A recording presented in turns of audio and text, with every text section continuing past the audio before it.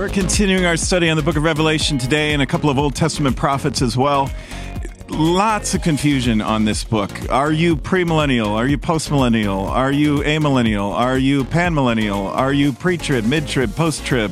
What's with the 7 trumpets? And what's with the 7 seals later? And what's with the 7 bowls coming after that? Or 7 seals, then trumpets, then bowls? It sounds confusing, but we're here to help you out. We're reading the Bible, we're learning it, we're living it out, we're reading the whole Holy Bible together as a church, and I'm glad that you're here. So grab your Bible, pull up a chair, and let's dive into the last book of the Bible.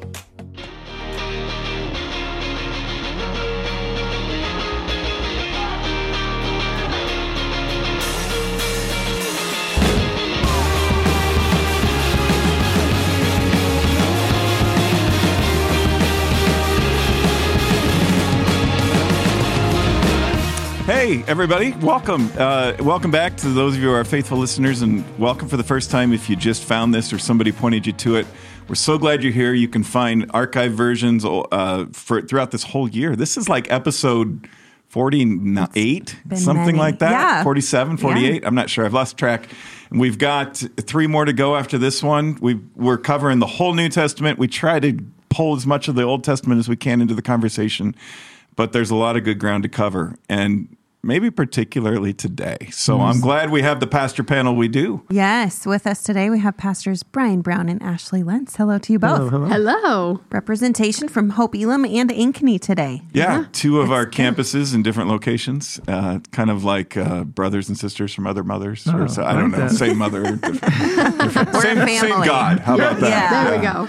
We'll go with that. We're a family. So, Emily, we got some questions. Yeah. How'd you like the questions this week that came in? They're pretty detailed, pretty. I don't have the answers to them, so I'm inquiring minds want to know. I'm looking forward to the conversation. Yeah, and I think Ted Lasso knows too. So let's go, Ted. Why don't we just jump right in? Anybody got any questions? Oh yeah, no, should have saw that coming. Okay, first question is from our Old Testament readings this week. What stood out for you from Hosea and Joel, our Old Testament readings this week? Are these ancient prophetic books still relevant for us today? I'll answer the last part of the question first. Yes, there's still relevancy. And I think what stood out for me is the constant desire that God is continuing to seek for relationship with his people. I think what God is interested most, I think what I saw in particularly in Hosea, but also in Joel, is a loving relationship, looking for an opportunity to be intimate with the people of God, to really know him.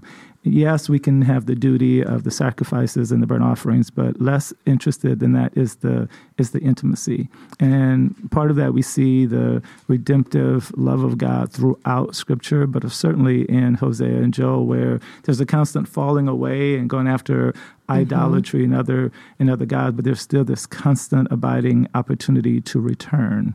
Yeah. And there's a call to repentance that God is saying, turn. And I think in that's relevant for us today. When I think about Joel even, I think it's there's the locust that comes and takes everything, and God says, listen, if you return, I'm going to restore. There's an opportunity for restoration. And I think it's just the good news that although there's challenge, but there's also opportunity to return. Yeah, I like that use of the word opportunity there. That's good. It's a reminder from Genesis to Revelation. The Bible is a love story of God and his people.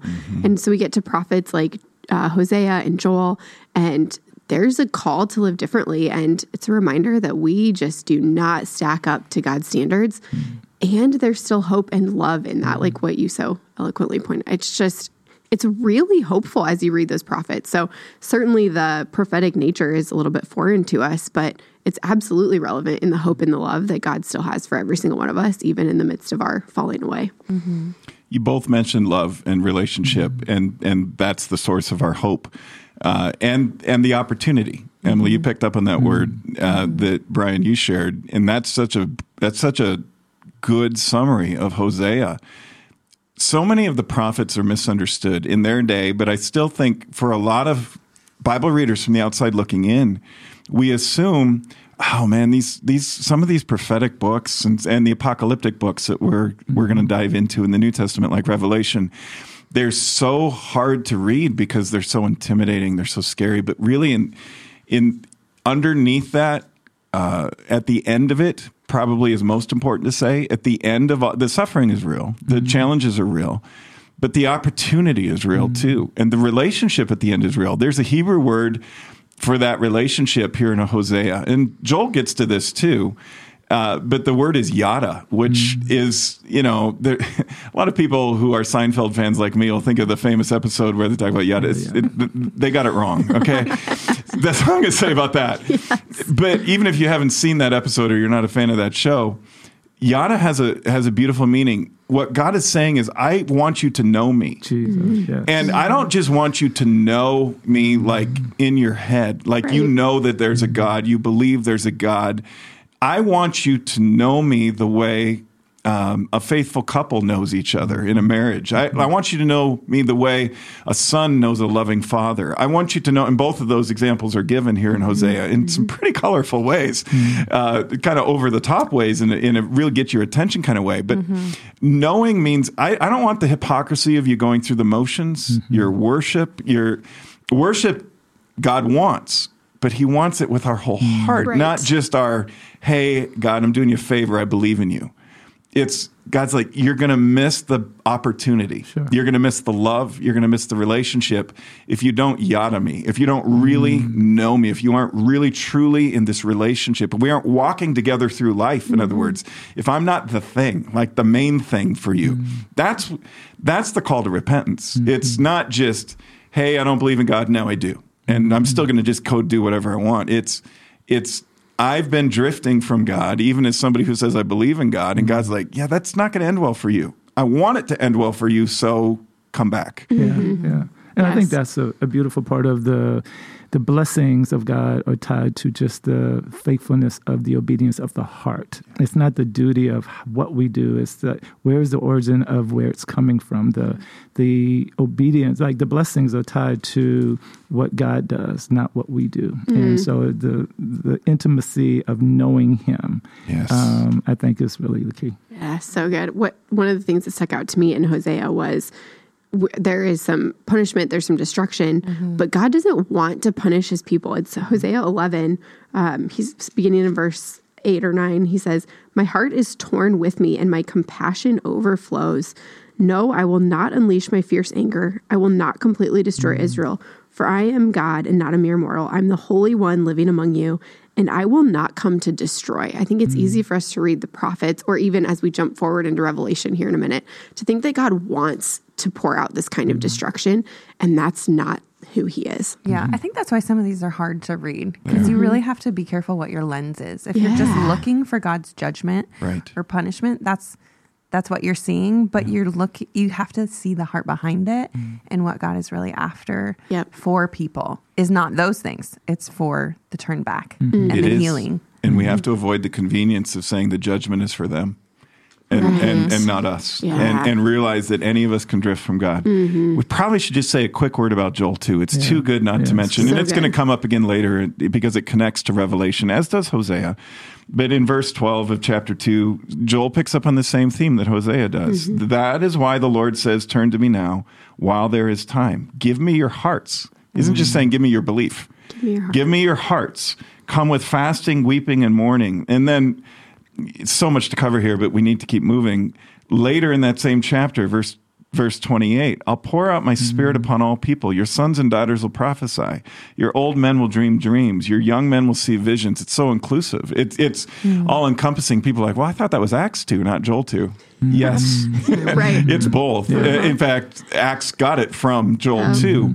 And so the point here is Joel is saying, in times when you don't think God is going to move, he isn't going to provide those opportunities. He isn't going to provide that space to change the way we think, which is to repent, to turn back from the ways of the world to the ways of God, from darkness to light, from death to life. Nothing less than that's going on here. I mean, we're talking about radical transformation. Christianity is too often minimized. It's just a religion. It's just something you think. It's just something you believe. No, it's a whole, all-encompassing life. It leads us to the best views, where we're going to see visions and dream dreams, and as Joel says. And this is ancient, timeless truth, and there's more of that to come as we go. Yeah. Okay. Switching gears to Revelation. What's the meaning of the 7 seals, and how do they relate to the 4 horses of different colors? So there's 3 cycles of 7 that the book of Revelation kind of uses as hooks for us to kind of hang things on, and there's a repetition to them. And there's some, and respectfully, it's okay if you're listening and this is what you believe. I think that Scripture points to something a little deeper than this, but there's some where like, oh yeah, you have to read it in sequence. So there's the 7 seals on the scroll at the beginning. There's this heavenly vision toward the end of Revelation 4 and 5, and God is sitting on his throne, and he's holding the scroll, which symbolizes the Word of God. And then there are 7 seals on that, the wax seals that a king would impress the signet ring and say, well, that's for me. And then if the seal isn't broken, the message hasn't been tampered with. So these seals aren't broken. And they find that nobody has the authority to break the seals except for Jesus, who doesn't say Jesus, says the Lamb of God, but the sacrificial one, who's also the lion. Now, come on, who does this sound like? This is clearly Jesus. Plus, he comes to save. Plus, he gives up his life in order for us to live. So clearly, this is Jesus. And that's worth noting, because what Revelation is saying right from the beginning is our hope isn't in us getting this perfectly right. Our hope is in the Lamb. Our hope is in the sacrifice of Jesus Christ, who is in this beautiful, poetic, lyrical, glorious, heavenly kind of vision is there. He is God, but he is also begotten of God, not made, all the things that we believe in our creeds that are a summary of this. But here's the Lamb, and he's the one who's worthy. He alone is worthy to break the seals.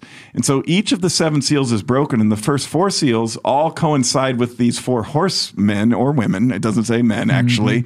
So the 4 horsemen of Notre Dame maybe needs to be revised a little bit. But that there's these 4 riders, let's say, on horses who come riding in with each seal. So now we can take that as like, okay, so we should be looking out our window for horses, and there'll be different colors. The first seal is a white horse, which represents victories and conquering. The second horse is red, which is war and slaughter and a sword. And then the third horse is black, which is economic turmoil and tough times and famine. And the fourth horse is pale green, which... I'm so into the pale green. That's the random. Because they're such primary colors. Yes. And then all of a sudden, pale green. Yes. Like, we might as well say fuchsia or sage taupe. Green? Is it lime? I don't know. Why? I see your interest. Okay. So that represents death. And you're like, why are we reading this? This is such a downer. It's realistic. We live in a world of wars. We live in a world of economic difficulty and famine. We live in a world of pandemics. We live in a world of terror. We live in a world where evil rears its ugly head on a regular basis. Do you want us to pretend that doesn't happen and have a God who can't deal with it? Or do you want to read a story about a God who can say, yeah, that stuff's real? Right. And you keep reading, because I'm telling you it's not going to end with evil winning. It's going to end with good conquering the evil. So let's be honest about how bad it is so that we can deal with the reality of the suffering we feel. That's what's happening. And I said there are 3 hooks. So there's the 3 seals. That's going to give way to the 7 seals. That's going to give way to 7 trumpets. And that's going to give way ultimately to 7 bowls, which we'll get at next week. And people are like, okay, well, first will be the seals, then it'll be the trumpets, then it'll be the bowls. I would just challenge a little bit back on that and say it's probably more, since it's a vision and a dream. There's not a clean beginning and end to these things, and it's probably all just sort of 3 different ways of telling the same story. And even the 7 things themselves are overlapping in the same way that heaven and earth sometimes overlap, and we get glimpses of heaven even though it isn't completely here by any means yet, because we still have suffering. Yeah. More to say, but I want to hear from you guys. Yeah. I would just add, one of the characteristics of apocalyptic literature is that it is dualistic in nature. And so if we try to put things on a chronological timeline, we are dismissing the nature of this kind of literature. And so I think it's helpful to remember, like, these things are all interwoven in this kind of dualistic present and future timeline that really mesh in some ways and are also not entirely for us to understand, because we live in chronological time. Yeah, that's good. I think starting with the end in mind is hopeful, because you know ultimately who's in control. Yes. And I think having the ability to read the full story helps when you are in real time. So if you read only the portion that you like to read, and that is you read only about the hope filled, then you suffer, you struggle when there's suffering, when there's tribulation, when there's hardship. If you read the full story, you know that it's a part of the deal. But in the end, if you know the end of the story, it's hope still there, and you maintain through it all. And I think that helps when you're reading something that is prophetic. That is something that is not in real time, but it also gives you hope of the end time, and that is victory. It's probably worth noting that each of these seven, so the seven seals on the scroll, the seven trumpets, the seven bowls, all lead to heaven, all lead to an eternity and a life where there is no more suffering, where victory has been won, where there's celebration and worship. But there's also, I said this last week, I'll say it again.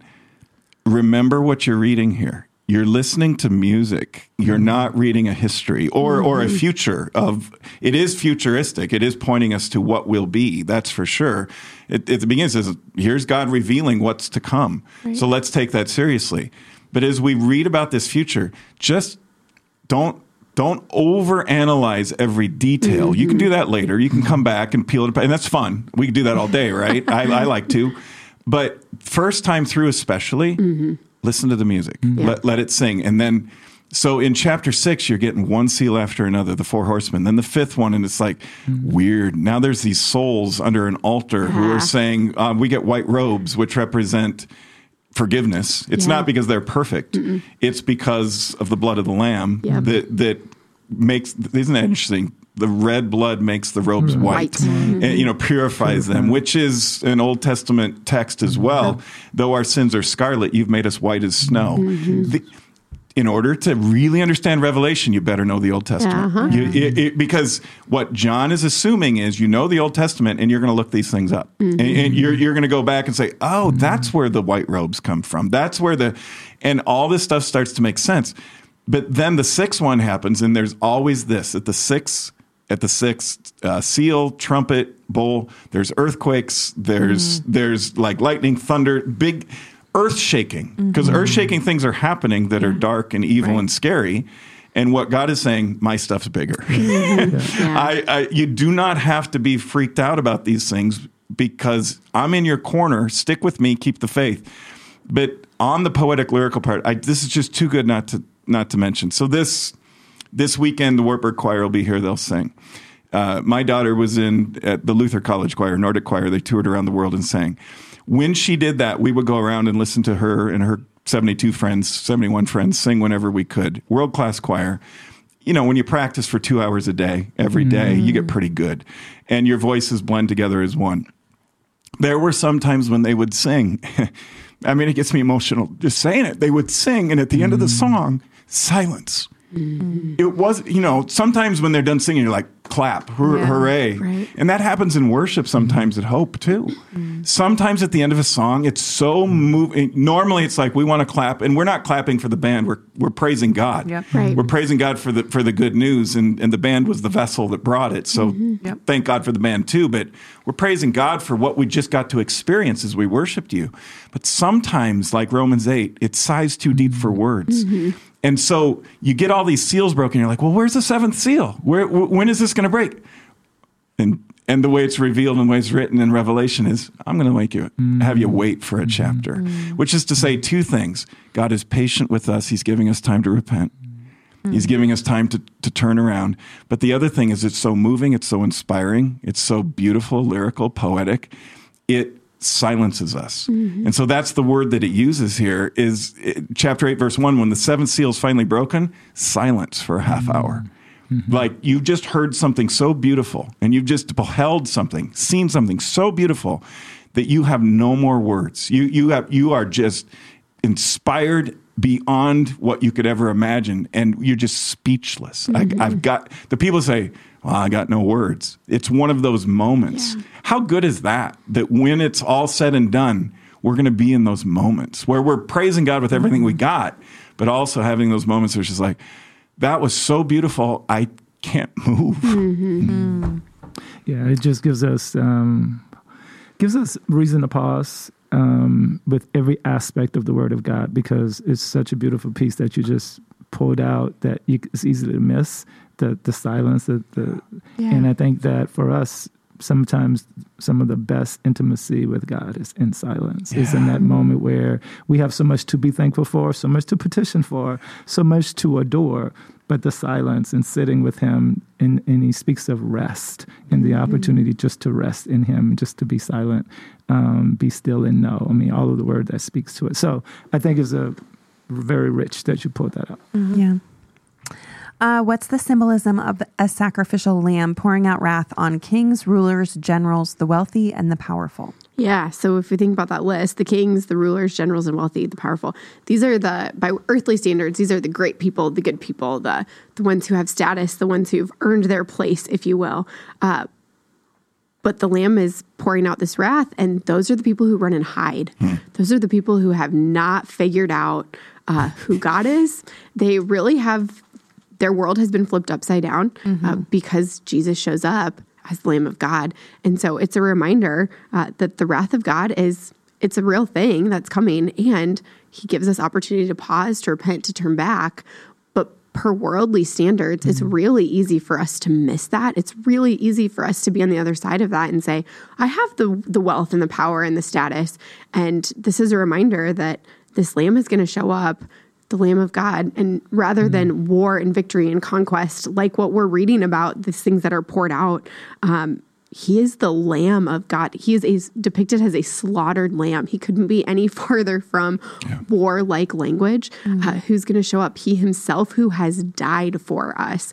And that should really flip the way that we live in the world. It should change our hearts, like we've talked about, not just our minds, but also our hearts, so that when this happens, when we see God, when he shows up again, we're not the people hiding and scared of the way that we lived our life because we did it per earthly standards. We're doing it for godly standards.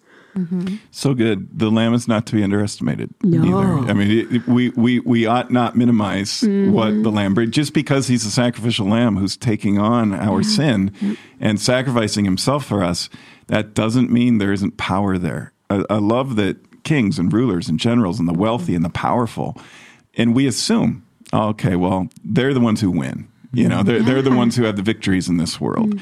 And if we could get there, then we could have some wins and victories too. And that is just so that is the upside down nature of the kingdom come to flip that right side up. The kingdom come, when Jesus comes and brings this, when the lamb comes with the victory, he flips that. And suddenly you look and you're like, oh, my worldly power isn't going to last. So you guys talked about this earlier. What's there in the end? And if we're going to live that way, if we start with the end and live back, which is to live eschatologically or to live happily ever after back, we start to say, if Jesus is going to win in the end, maybe I should start hanging out with him now, you know, instead of pursuing all these worldly things and power and status and position and wealth and all the stuff that just doesn't satisfy our souls in the end. But the irony is, or the consistency of this is, doesn't really satisfy us temporarily for very long either. I mean, for a while. But I read an article recently. It said, it surveyed Americans. It said, how much money do you need to make in order to be happy? And there wasn't a number. But then they started to calculate and they realized it was twice as much.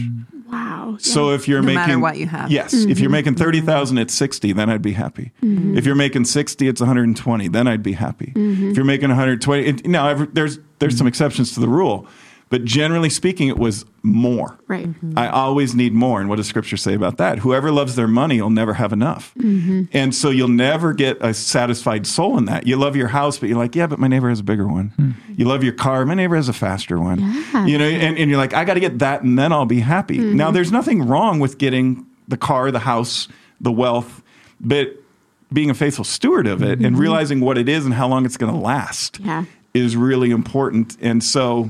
You know, Jesus says invest in things that are going to last forever, treasures in heaven. Yep. Yeah. First will be last and the last will be first. Yeah, Revelation isn't just some new thing. No. It's very consistent with Old and New Testament teaching all the way through. It's so beautiful. It pulls in all of, I just get so geeked out by this. I'm like, yeah, it's everything. Let's turn this into a double episode. We'll go 3 hours. Yeah. We won't. We're gonna get you out by lunchtime. We're getting a lot in though.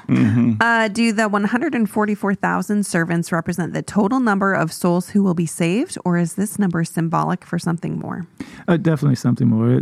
God has a complete plan for all who confess in Him; they shall be saved. It's not a finite number. It is the complete number, and that is the complete number. 144 does not suggest that is the number of how many that's going to be saved. I don't have to make sure I'm one of them. No, yeah. God is going to be faithful in His word, and He has the power and will redeem the people that stick with Him. Part of the tension that is, I think, in Revelations is the compromisers and the conquerors. I think the compromisers, those who forsake the name of Jesus and, succumb to the world's views. And compromise the word, as opposed to those who are conquerors through their faithfulness, their resilience, their stick-to-itiveness. They shall be redeemed, and that's the word of God. And I'm excited that He did not, put it in a box for a certain number. It's for all who might believe. Yeah, this is the kind of thing that can get people hung up on, details and Well, and we live in such a time and place where there are people who believe that, they're Jehovah's Witnesses believe 144,000 is a real number. I was talking to someone at church not that long ago who said they had gone to a Jehovah's Witness church with a family member, and the people invited for communion were the ones who believed that they were part of the 144. And so 3 people went forward out of this congregation because everybody else didn't think they were. And I just this is so baffling to me that that we could think that it's only 144,000 people. It's interesting here in Revelation 7. John hears how many are marked. He hears 144,000, but a few verses later, he sees a vast crowd, too great to count, from every nation and tribe and people and language, standing in front of the throne and before the Lamb. They were clothed in white robes and held palm branches in their hands, and they shouts of praise. He hears one thing, or he sees one thing and hears another. This is representative of everyone. This is far greater than 144,000 people. Yeah, can you imagine the counters? You're just like clickers, and they just kind of look at each other and smile and go, "We're not going to get there." It's just too many. What good news that is too. Yes, this vision of heaven is a place where there's so many people you can't count. It's part of our vision statement as a church is we want to help make heaven crowded. It comes right out of here, Revelation chapter 7. So the 144,000 becomes this number too great to count. What you hear is 144, but what you see is even better. Yeah. So, and those numbers, 12 tribes of Israel, 12,000 in each tribe. This is very symbolic of Israel's rich history. Again, this is John and this revealing, pulling in very rich Old Testament pieces and ties that the original hearers, John is assuming they're picking up on this symbolism. Sure. Good stuff. Yes, it is. According to the book of Revelation, what is the great tribulation? How long does it last? And how does the interpretation of this verse inform varying views on the end times? So Revelation 7:14 says this. It says, these are the ones who died, the multitude too great to count, that John sees in heaven in his vision. These are the ones who died in the great tribulation. They've washed their robes in the blood of the Lamb and made them white. We already talked about that. Blood of the Lamb purifying their lives in the symbolism of their robes. But they died in the Great Tribulation, which becomes this verse. And there's other verses, Matthew 24 a little bit, but then there's a lot of other verses in the New Testament where the same Greek word is used. John 16:33. Jesus says, in this world you'll have trouble, but actually it's the same Greek word for tribulation. In this world you'll have a great tribulation, but take heart, I've overcome the world, which is really apocalyptic. When you think about it, it's Jesus saying, keep the faith, hold on, be a conqueror, not a compromiser. As you say, Brian, see it from the end back. This is going to take a minute, though, so I'm going to ask people to be patient with this. You might even want to hit pause, rewind, go back, and say, "What did they say about that?" Notes. Yeah, because the back half of this question is, okay, so that's the Great Tribulation. It's a time of great suffering. Sometimes people build whole entire apocalyptic theologies around this, and bless them. They might have something there. Respectfully, though, I will say, let's look a little deeper at how this word is actually used in Scripture. What if we start with Scripture and say, let that inform what we believe and where we land, instead of start with what somebody told me Revelation is all about, and then try to get Scripture to fit that. So if we just wipe it clean and start with Scripture and start to build something, what we end up with is some terms that need to be defined. So people talk about the second coming. That's Jesus. He came the first time at Christmas. In the Advent season, we anticipate not only Christmas and the celebration of his first coming, but also the advent of his second coming. So what does Jesus say about that? Be ready, be prepared, and don't get complacent about this. Okay, so his second coming is just as sure as his first one. Remember, people were starting to think he wasn't coming the first time, too, because it had been 700 plus years since the prophet Isaiah said, here's some things about this Messiah who's going to come.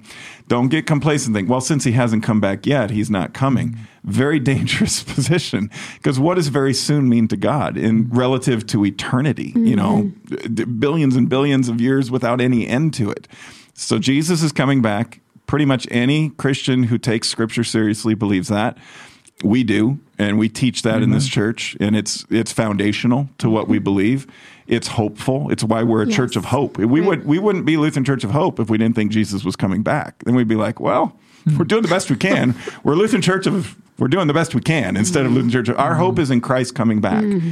We pray thy kingdom come. That's the second coming. Tribulation is this time of suffering. Rapture is a word that is not in the Bible. People will say, yeah, but 1 Thessalonians 4 describes a rapture where the faithful are taken up to heaven, they're snatched or they're raptured up to heaven. And some Christians believe that the rapture and the second coming are two separate events. That's probably worth noting. Let's say you're hearing this and you don't believe in a literal rapture, but you know a lot of people who talk about it. Or you're the opposite way. You do believe in it and you don't know why everybody doesn't. One, because that word isn't in the Bible, and two, because a lot of Christians, and traditionally until 175 years ago, every Christian believed that this 1 Thessalonians 4 verse, this taking up in the air into heaven, and the second coming were simultaneous events. Jesus comes back and delivers his people, the faithful, into the kingdom of heaven. So the rapture, folks today who say it's two different events say the rapture either happens before the tribulation as an escape hatch, kind of for the faithful, so that they can pass on all the suffering that will be. How you come up with this is interesting. You have to go back to Daniel. You have to do some math. You piece some things together, and a lot of times people will say it's a 7-year tribulation. The rapture happens before, and those are people who are called pre-trib. The rapture is pre-tribulation, premillennialists, because then the millennium is after that. We'll get to that in the weeks that follow here, because that's in the book of Revelation. And some people read that and say it's 1,000 years, literally, on earth where Christians reign with Christ being the King of all kings. And that day is to come. Or there's people who are postmillennialists who say that already happened or is happening. It's the time between Jesus' first coming and his second coming. And then there are those amillennialists who say it's symbolic, it's real. We read about the millennium in the book of Revelation, but it's meant to be taken seriously, not literally. And so what it means is we're in this time, we're in this season, again, between Jesus' first and second coming, where we get glimpses of God's kingdom through Christ in a way that didn't happen before he was born, crucified, and rose from the dead. When you pull all these things apart, what I think is really worth noting, so there's pre-trib people, mid-trib people, post-trib people, depending on where they think the rapture happens compared to the tribulation. And then there's premillennialists, there's postmillennialists, there's amillennialists, and then there's panmillennialists, people who say it's all going to pan out, so let's not get too worried about it. We're talking about means, not the end. And that I can't emphasize enough. Regardless of whatever view you think captures the truth of Scripture the best, it all ends the same. And isn't that ultimately what this book is pointing us to? Yes. It all ends the same. Jesus wins. Those who are faithful to Christ experience the victory over sin, death, and the darkness of evil, this beast who comes that we'll be reading about, the star that falls from heaven that we get a glimpse of here. the celebration in heaven that we just talked about with the last question. This is all here. So don't get hung up on this. And please, and this is my strongest encouragement to you, don't start thinking this is the point of what your view is. The point is Jesus comes back and he wins. And let's not be complacent. Let's be conquerors. Let's be faithful. Let's have a yada relationship with him. Not I just believe, but let's actually have a whole new life relationship with him. Then you can see all the suffering that's happening around you and put it in its place. Yeah. So good, Pastor. This is something that can really divide the people of God based upon where they fall. And then division sneaks in, and then we are at odds with each other. And, I'm not going to minimize the fact that you just did such a great job. I see it also happens on another level. It's like our cycle of socialization. It's like who are influencers in life. They often impact how we see the world and can impact our theology. And so even if we're socialized and been taught a certain way, once you understand truth, there should be a cycle of liberation.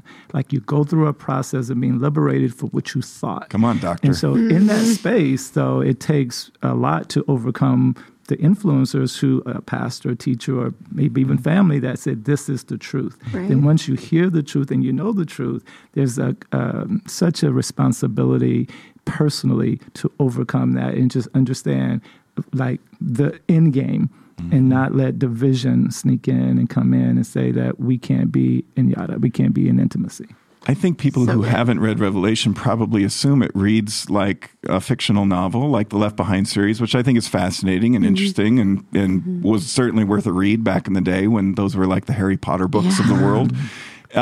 But then you get to Revelation, you're like, oh, where's the tribulation? This was it, this one verse. Chapter 7, verse 14. Now, there are other verses. I'm not saying there aren't in the New Testament to talk about tribulation, but not in the way you would probably assume if your whole theology of the end times is based on what you were taught and or what you read in books or saw in a movie or something like that. Let's start with the word. Let's start with the word. And it's not because we feel the need to like correct everybody's wrong views on this. Who knows? Humbly, we might be wrong, you might be right, but it's all good.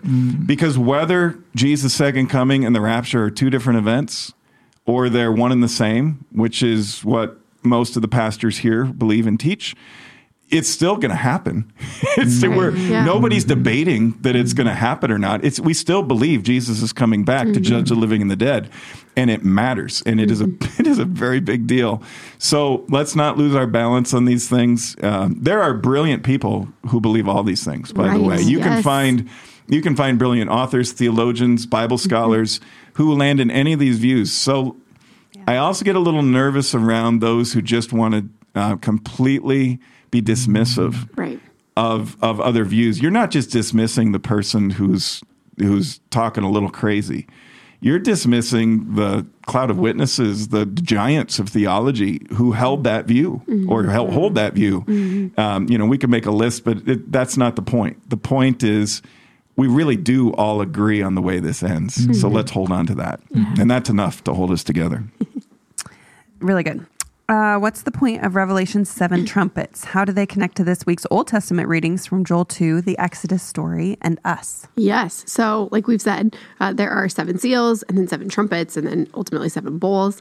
7 trumpets are, if we're not taking this chronologically, they're essentially retelling what we've already read in the 7 seals, but they do a really good job. The trumpets specifically do a great job of echoing the plagues that God sends on Egypt when he's trying to rescue his people from under Pharaoh's oppression. And so they're not the exact same plagues. There are a few that are the same but sent in a different timeline, but they certainly echo this God freeing his people from underneath Pharaoh's oppression. I think it's noteworthy that Plague 6 references the 4 horsemen that we've already read about. Again, you run into problems with chronological time if you think the trumpets come first or the seals come first and then the trumpets, because our trumpets are actually echoing some of the seals. And it's good. Ultimately, we get to Revelation 9, where people don't repent. Let's see. This is 9 verse 20. But the people who did not die in these plagues still refused to repent of their evil deeds and turn to God. Verse 21, they did not repent.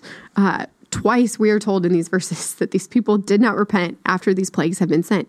Again, echoing what is happening in the Exodus story, where Pharaoh's heart just continues to be hardened, and he doesn't want to let God's people go. So how does this also echo Joel? And even we had a write-in from Hosea. How does it? Yeah, it says, what is the connection between trumpets and warnings from Hosea 8 and Revelation 8? Which is a great question.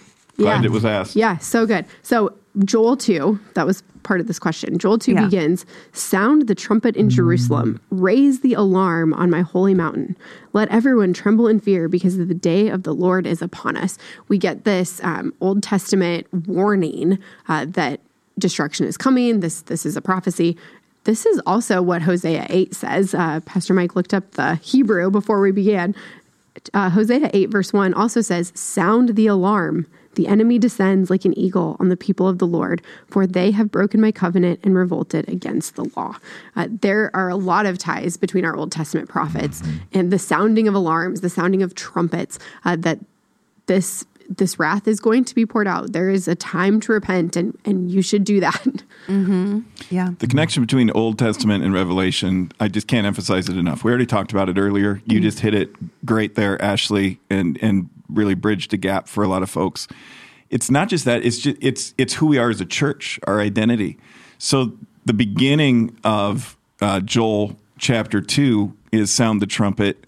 The end of Joel chapter 2 is a prelude to Pentecost, which we talked about earlier. Your sons and daughters will prophesy, your old men will dream dreams, your young men will see visions. In those days I'll pour out my spirit, even on servants, men and women alike. It's this key passage that points to the birthday of the Christian church. So this view is really a beautiful thing. This is also just a little bit more of something that the amillennialists or the amillennialists, it's not people who don't believe there's a millennial. They just don't believe it's literal. They believe it's serious, that we're in it, and it's more of a timeless symbolic time, instead of just like the 144,000 isn't an exact number. Right. The 1,000-year reign isn't exactly a number. But these are folks who would say we're in it now because we're in the time of Pentecost, post-Pentecost. We're in the time when Christ has died, risen, and ascended to heaven, and the Holy Spirit has descended upon us.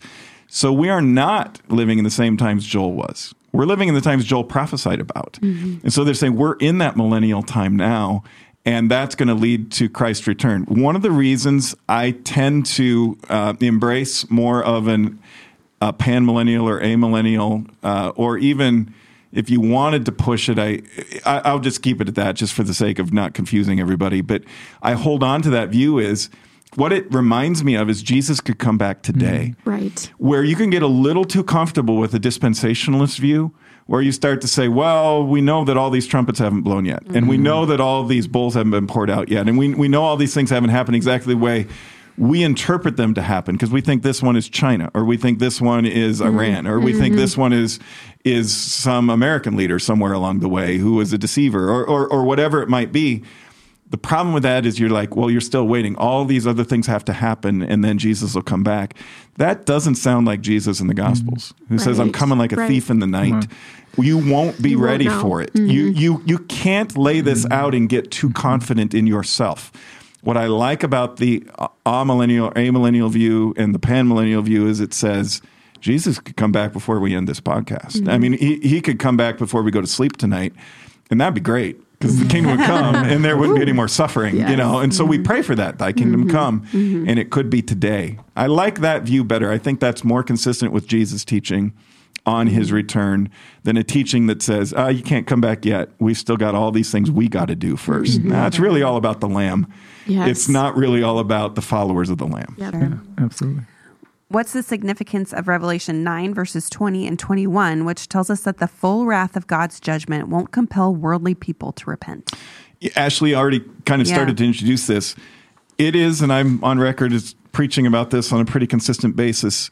Post 9/11, there was a revival, small, in the American church. because I think a lot of people came to church, this church, many other churches, and like, well, we need something more. Obviously, we've been believing and trusting in the wrong things. If I can live in a world where planes can fly into buildings and everything that I thought was so secure isn't so secure, maybe I need something more. Maybe I need God. So that lasted for about 6 months, maybe, and then that wave came to shore and it diminished. Then we had a pandemic, and starting in 2020, and it lasted way longer than we wanted it to. And there were a lot of people. And so what did we turn it into? Too many Christians into a fight over vaccinations or masks and you know what? We missed the point. Because if you read Revelation and you look at these things, you can't think anything's happening without God knowing. And why would God allow something like that to happen in the world? To get our attention, to give us that space again. I'm giving you room to repent. I'm giving you room to come back to me and stop dismissing your neighbors because they have a divergent view on whether or not you should wear a mask. If we really think that's the point, then we have totally missed the point. And I've said this before. I'm shocked and heartbroken revival didn't happen. The pandemic freaked us out. I mean, the whole world, millions of people died. This was like a plague. I mean, it comes right out of the pages of Old Testament and New Testament.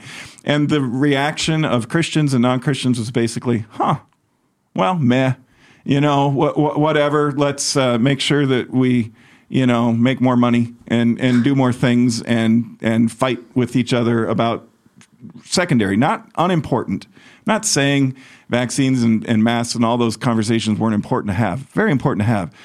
But where's the revival? What God is saying through this revelation about what's to come is if we worship lifeless idols, we become lifeless. If we, and he lists them, murder, magic, sexual promiscuity, theft, they're all forms of blindness and death. They're lifeless pursuits. And if we're going to pursue those lifeless things, we're going to end up with lifeless results. I'm hoping, our world will wake up. There is wrath and judgment. This is the last thing I'll say about this. There are people who say we need more wrath, we need more judgment. I got an anonymous email from somebody yesterday that said, hey, at the Christmas Eve sermon, I'm going to read it. It's on my screen right here.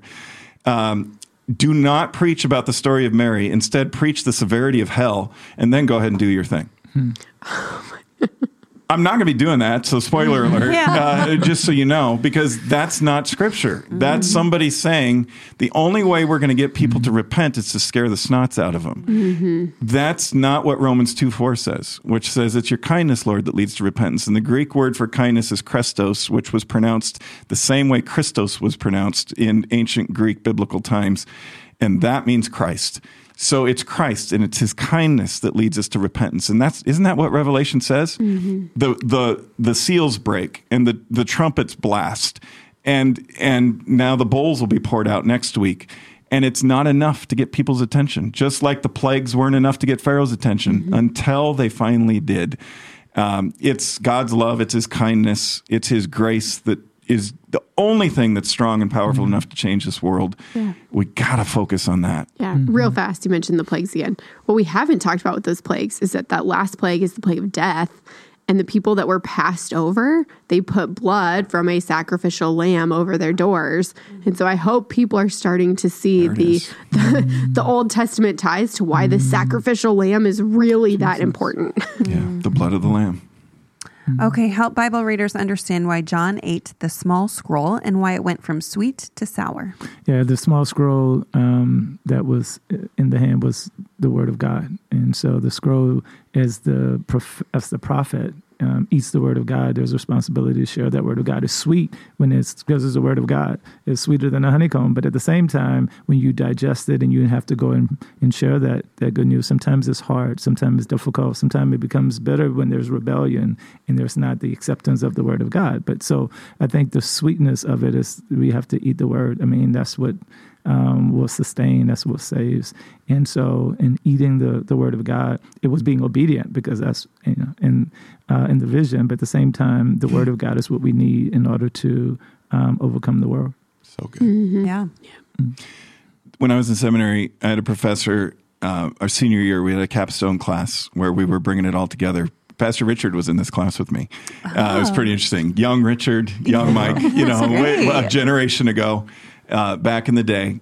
And he's a brilliant scholar, Dr. Gerhard Forde, considered one of the great Reformation theologians of the last century. And we were blessed to be able to sit down at a table with him. There was just like 8 of us and him for a whole semester. And at the end, he said, and I'm just paraphrasing, but this is pretty close. I'm not teaching you to be religious leaders.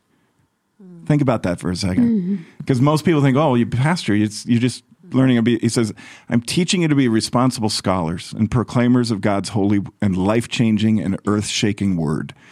This scroll that John eats, he's taking it in. He's soaking it up. And so no shortcuts.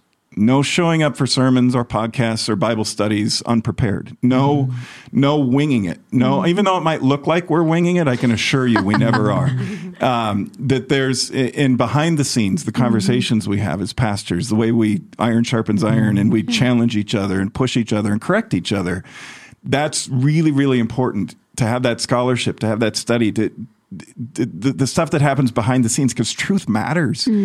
We are not to make God's word subservient to some social cause or political agenda or even religious, goal.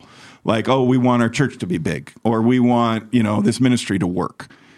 I have found that when you care deeply about the truth of God's word, and when you take it in and you eat it, if you will, and you digest it and you humbly realize, I don't know it all. And so that's why we do these podcasts together. And we're better together as a church in community. There's things you guys know and that I don't know, and vice versa. And there's things that come in from the questions, which like the one we got today on Hosea 8. It's fantastic. We're better together. But God's word also has this charismatic, that's a fancy word, this charismatic power to it. When it is proclaimed, it's done. If God gets a hold of it and his spirit gets a hold of it and hearts and minds and souls are open to it, something happens to us. Think about what an encouraging word can do for you on a down day.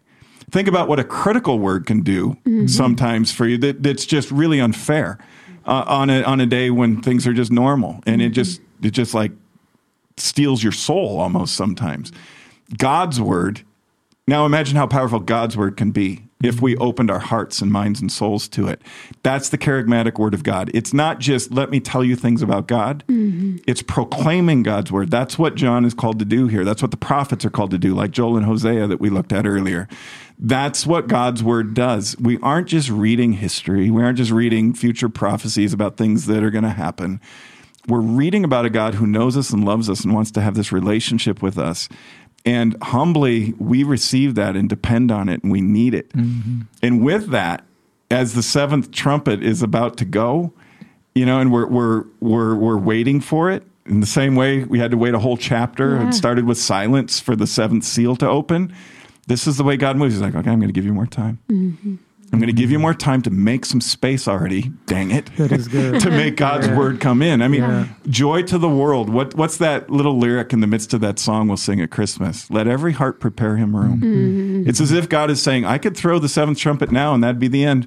I could wipe you out, but I'm going to give you some time. It's so good. I think with all the trumpets, the caution, but yet it's a third or it's a portion. It's not the full thing. It's a little more room. Here's more caution. Here's a little bit more wrath too, but here's room. And I think that is such a good God that he continues amid judgment, still provides room. And I think that is a sweet portion for us. And so even as you eat the scroll, you eat the word, and digesting it, as you said, Pastor, take it in, it's bitter to yourself because of your own sin, because of your own, being in a space to where you're not righteous either. So it has to be this bitterness, but that's part of the propheticness of sharing the good news, is that you're not speaking at people and talking to people. You're really compelling them to just listen, hear, open up that door, let him in. So I think it is good news throughout. And what a privilege for us as pastors and ministers to be able to share this word in different ways, in all the different ways we get to share it, because it's not our word. No. We're just the instruments of God's peace, and that he gets to proclaim it through us is a privilege and humbling and an honor. And you just demonstrated that. When we take that word in, it's bitter because we we don't do it perfectly. And so we have to continue to dig and humbly pursue and say, okay, what do you want to teach me today, God? What so that I can teach others? What do you want to show me as a blind beggar, what I can point other blind beggars where they can get some good food? So the seventh trumpet's about to go, and here we are only halfway through Revelation, and it feels like the movie's ending. And it could, and it would be like, that was a great movie. That was really wild, but that was a great movie. And yet we're only halfway through. And so to be continued, and more surprises, more challenges, and most of all, more hope. Yes, right. And more space and more time for us, as you guys have so eloquently said, for us to return to the Lord. To come back to him in a yada sort of way, in a real relationship sort of way. We'll talk more about that this weekend in our sermons. I'm gonna dive into these chapters we just looked at. So we'll see you next week on the podcast. We'll see you this weekend at worship. We love you. God loves you more.